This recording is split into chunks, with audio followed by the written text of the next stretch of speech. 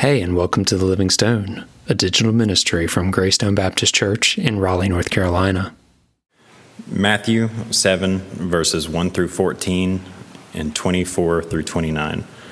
Do not judge so that you may not be judged, for with the judgment you make, you will be judged, and the measure you give will be the measure you get. Why do you see the speck in your neighbor's eye, but do not notice the log in your own eye? Or how can you say to your neighbor, let me take the speck out of your eye, while the log is in your own eye? You hypocrite, first take the log out of your own eye, and then you will see clearly to take the speck out of your neighbor's eye. Do not give what is holy to dogs, and do not throw your pearls before swine, or they will trample them underfoot and turn and maul you. Ask, and it will be given to you. Search, and you will find. Knock, and the door will be opened for you. For everyone who asks receives, and everyone who searches finds.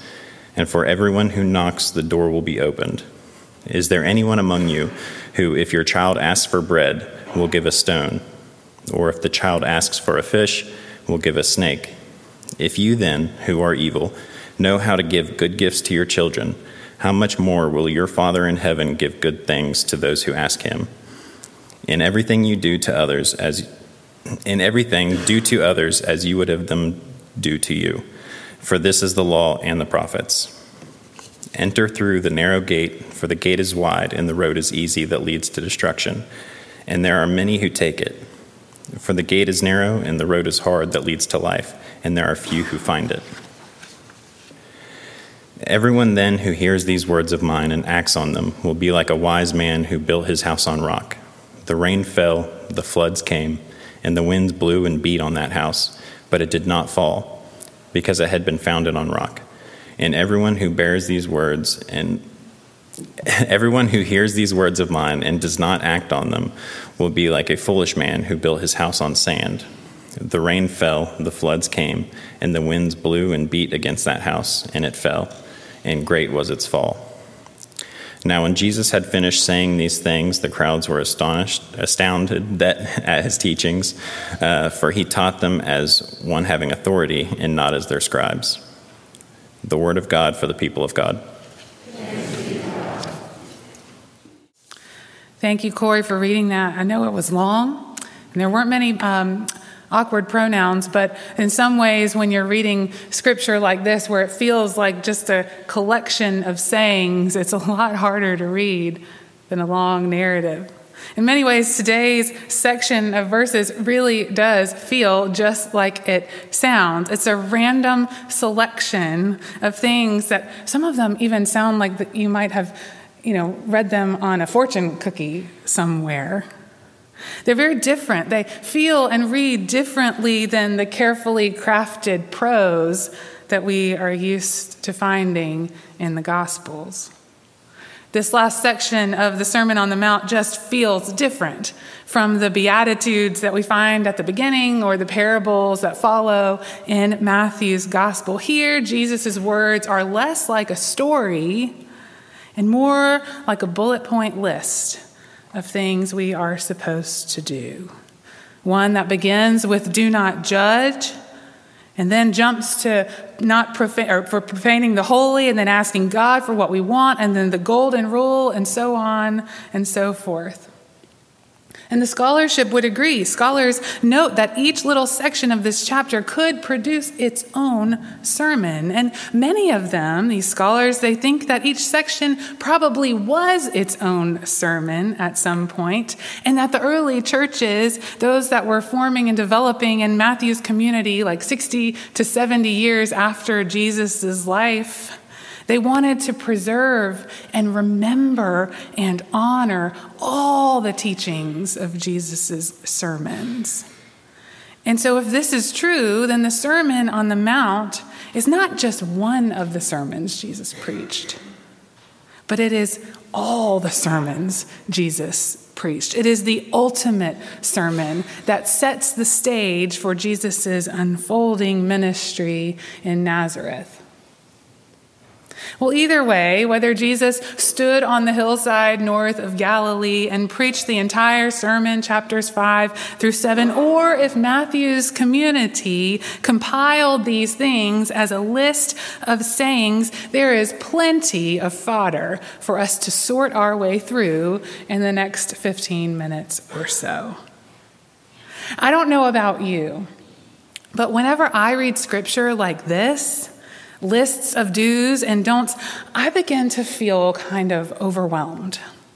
Reading these portions is not like reading a nice, cohesive story that takes us on an exciting narrative journey, all leading up to a main point, one takeaway thing to implement and apply in my own life. No, this kind of reading feels different. It feels daunting.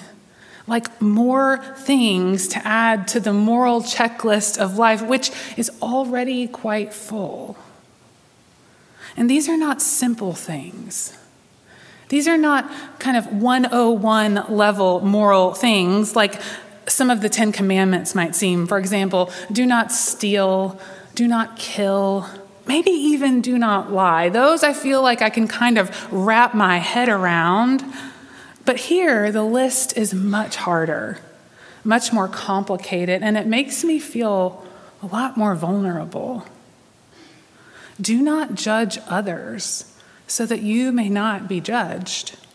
Do not profane that which is holy, giving what is holy to the dogs or throwing it to the swine. Okay, that one is going to require some exegesis. Ask, search, and knock. That one feels doable, and I do like that it comes with a hopeful promise. God gives us that which we seek in that portion of the text. And then there's the golden rule, do unto others as you would have them do unto you. That one is so familiar that it doesn't weigh us down like the rest of the text. But when you think about it, implementing the golden rule is easier said than done.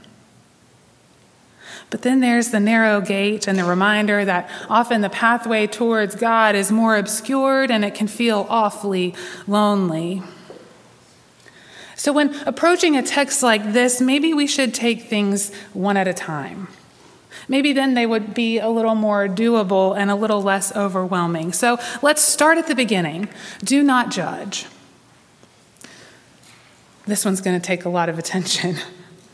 Because judgments are so prevalent in our world, are they not? We are hardwired to judge based on things like race and gender and money and status and ability and work experience and education, and I'm just getting started.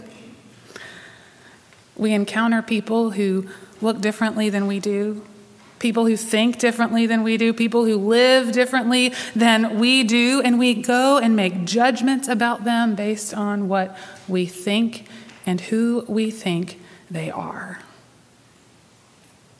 If we want to truly rid our lives of judging others, it's going to take a constant and intentional effort to reprogram our minds so that we're not always pointing out the proverbial speck in our neighbor's eye, just trying to stick with the biblical metaphor there. Nothing could make this more plain than our current political environment. Think about how easy it is to judge our neighbors who just think differently than we do. And this is just one of the characteristics of kingdom living in today's text. Just one instruction in that long list of things which will make God's heart proud. Just one, and I am already feeling overwhelmed. Are you?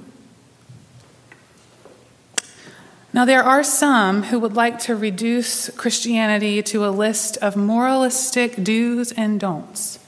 And these are often harmful and dehumanizing.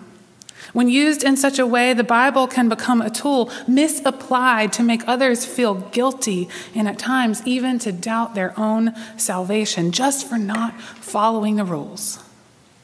These interpretations of biblical living equate righteousness with a kind of timeless and cross-cultural legalism. And they reduce the mystery and the beauty of God's Spirit at work in the world. They steal the power of the gospel to transform our lives and our communities through the gifts of grace and love. To further the point, two well-known authors have experimented with this kind of idea. The journalist A.J. Jacobs wrote a book in 2008 called A Year of Living Biblically. Did you read this one?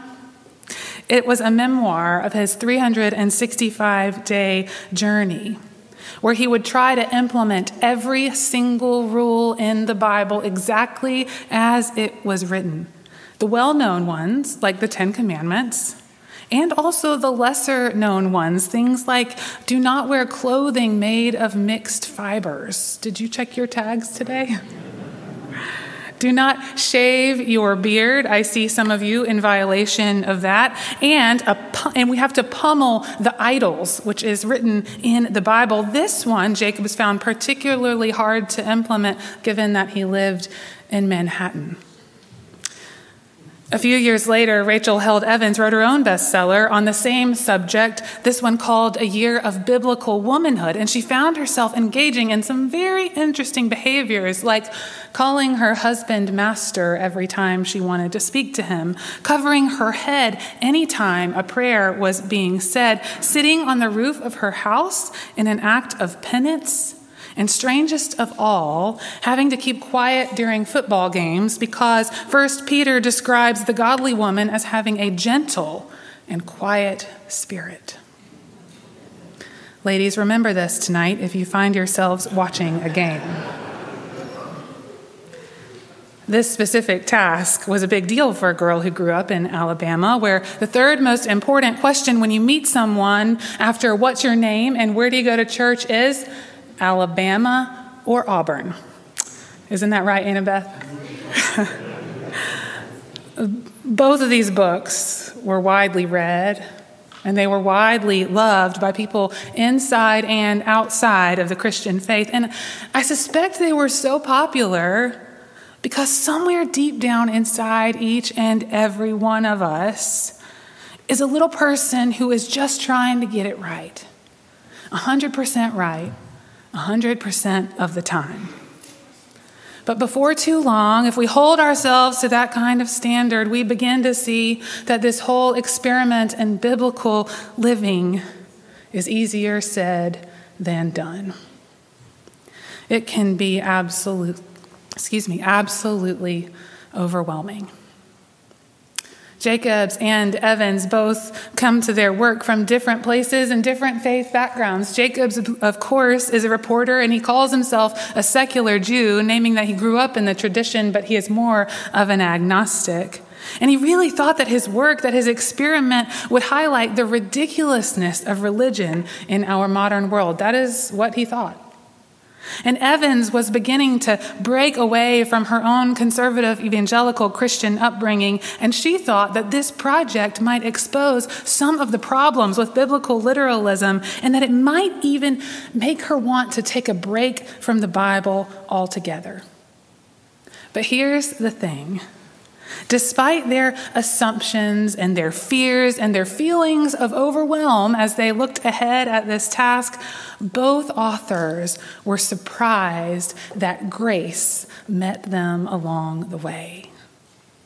At the end of her year-long experiment, Rachel Held Evans realized that she could not walk away from the Bible. She could not take a break from this sacred text. Instead, she resolved, in her own words, to keep loving, studying, and struggling with it, because no matter how hard I fight it, she says, it will always keep calling me back. And as she kept on, she discovered that somewhere between the rooftop and the red tent, she had learned to love the Bible again for what it is, not for what she wanted it to be.